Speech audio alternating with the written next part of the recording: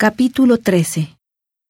Amnón ama a Tamar, su hermana, y por estratagema la fuerza. Se le da muerte por mandato de Absalón. Absalón huye a Gesur. Aconteció después de esto que teniendo Absalón, hijo de David, una hermana muy hermosa que se llamaba Tamar, Amnón, hijo de David, se enamoró de ella. Y Amnón estaba tan angustiado que se puso enfermo por su hermana Tamar, pues por ser ella virgen, le parecía difícil a Amnón hacerle algo. Y Amnón tenía un amigo que se llamaba Jonadab, hijo de Simea, hermano de David. Y Jonadab era un hombre muy astuto. Y éste le dijo: Hijo del rey, ¿por qué de día en día vas enflaqueciendo así? ¿No me lo descubrirás a mí? Y Amnón le respondió: Yo amo a Tamar, la hermana de Absalón, mi hermano. Y Jonadab le dijo: Acuéstate en tu cama y finge que estás enfermo. Y cuando tu padre venga a visitarte, dile: Te ruego que venga mi hermana Tamar, para que me dé de comer, y prepare delante de mí una comida, para que yo la vea y coma de su mano. Se acostó pues Amnón y fingió que estaba enfermo. Y vino el rey a visitarle, y dijo Amnón al rey: Yo te ruego que venga mi hermana Tamar, y haga delante de mí 2 panes, para que coma yo de su mano. Y David envió a Tamar a su casa, diciendo: Ve ahora a casa de Amnón, tu hermano, y hazle de comer. Y fue Tamar a casa de su hermano Amnón, el cual estaba acostado, y tomó harina y la amasó, e hizo panes delante de él, y los coció. Tomó luego la sartén y los sacó delante de él, pero él no quiso comer. Y dijo Amnón: Echad fuera de aquí a todos. Y todos salieron de allí. Entonces Amnón dijo a Tamar: Trae la comida a la alcoba para que yo coma de tu mano. Y tomando Tamar los panes que había cocido, los llevó a su hermano Amnón a la alcoba. Y cuando ella se los puso delante para que comiese, él asió de ella diciéndole: Ven, hermana mía, acuéstate conmigo. Ella entonces le respondió: No, hermano mío, no me fuerces, porque no se debe hacer así en Israel. No hagas tal vileza.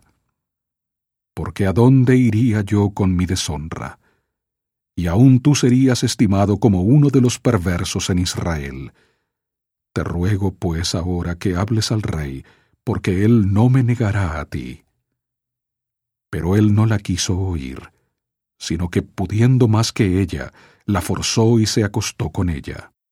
Después Amnón la aborreció con tan gran aborrecimiento, que el odio con que la aborreció fue mayor que el amor con que la había amado. Y le dijo a Amnón: Levántate y vete.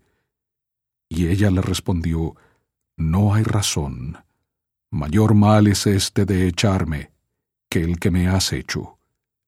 Pero él no la quiso oír, sino que llamando a su criado que le servía, le dijo: Échame a esta fuera de aquí y cierra la puerta tras ella. Y ella llevaba puesto un vestido de colores, un traje que vestían las hijas vírgenes de los reyes. Y su criado la echó fuera y cerró la puerta tras ella. Entonces Tamar tomó ceniza y la esparció sobre su cabeza, y rasgó la ropa de colores que llevaba puesta, y con las manos sobre su cabeza se fue gritando. Y le dijo su hermano Absalón: ¿Ha estado contigo tu hermano Amnón? Calla pues ahora, hermana mía, tu hermano es. No se angustie tu corazón por esto. Y se quedó Tamar desconsolada en casa de su hermano Absalón. Y cuando el rey David oyó todo esto, se enojó mucho. Pero Absalón no habló con Amnón ni malo ni bueno, pues Absalón aborrecía a Amnón, porque había forzado a su hermana Tamar. Y aconteció que pasados 2 años, Absalón tenía esquiladores en Baal Azor, que está junto a Efraín, y convidó Absalón a todos los hijos del rey. Y vino Absalón al rey y le dijo: He aquí, tu siervo tiene ahora esquiladores. Yo ruego que venga el rey y sus siervos con tu siervo. Y respondió el rey a Absalón: No, hijo mío, no iremos todos, para no ser una carga para ti. Y aunque le insistió, no quiso ir, mas le bendijo. Entonces dijo Absalón: Si no, te ruego que venga Amnón, mi hermano, con nosotros. Y el rey le respondió: ¿Para qué ha de ir contigo? Y como Absalón le insistió, dejó ir con él a Amnón y a todos los hijos del rey. Y Absalón dio órdenes a sus criados, diciendo: Ahora bien, mirad cuando el corazón de Amnón esté alegre por el vino, y cuando yo os diga: Herid a Amnón, entonces matadle. Y no temáis, pues yo os lo he mandado. Esforzaos, pues, y sed valientes. Y los criados de Absalón hicieron con Amnón como Absalón lo había mandado.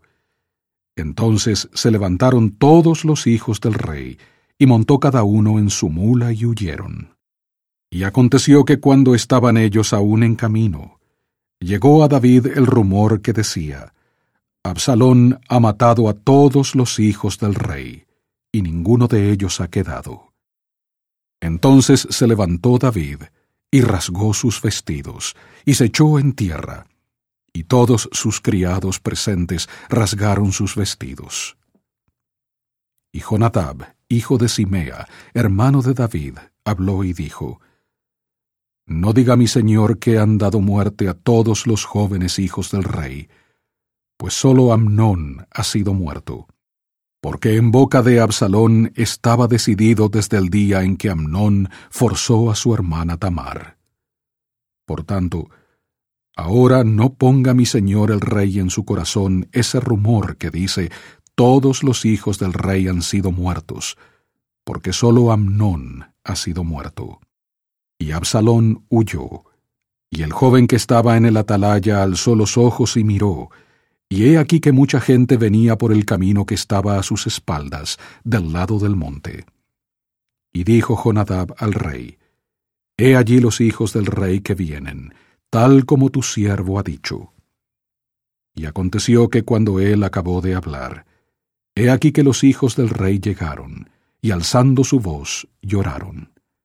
Y también el mismo rey y todos sus siervos lloraron con muy grandes lamentos. Pero Absalón huyó, y se fue a Talmai, hijo de Amiud, rey de Gesur. Y David lloraba por su hijo todos los días.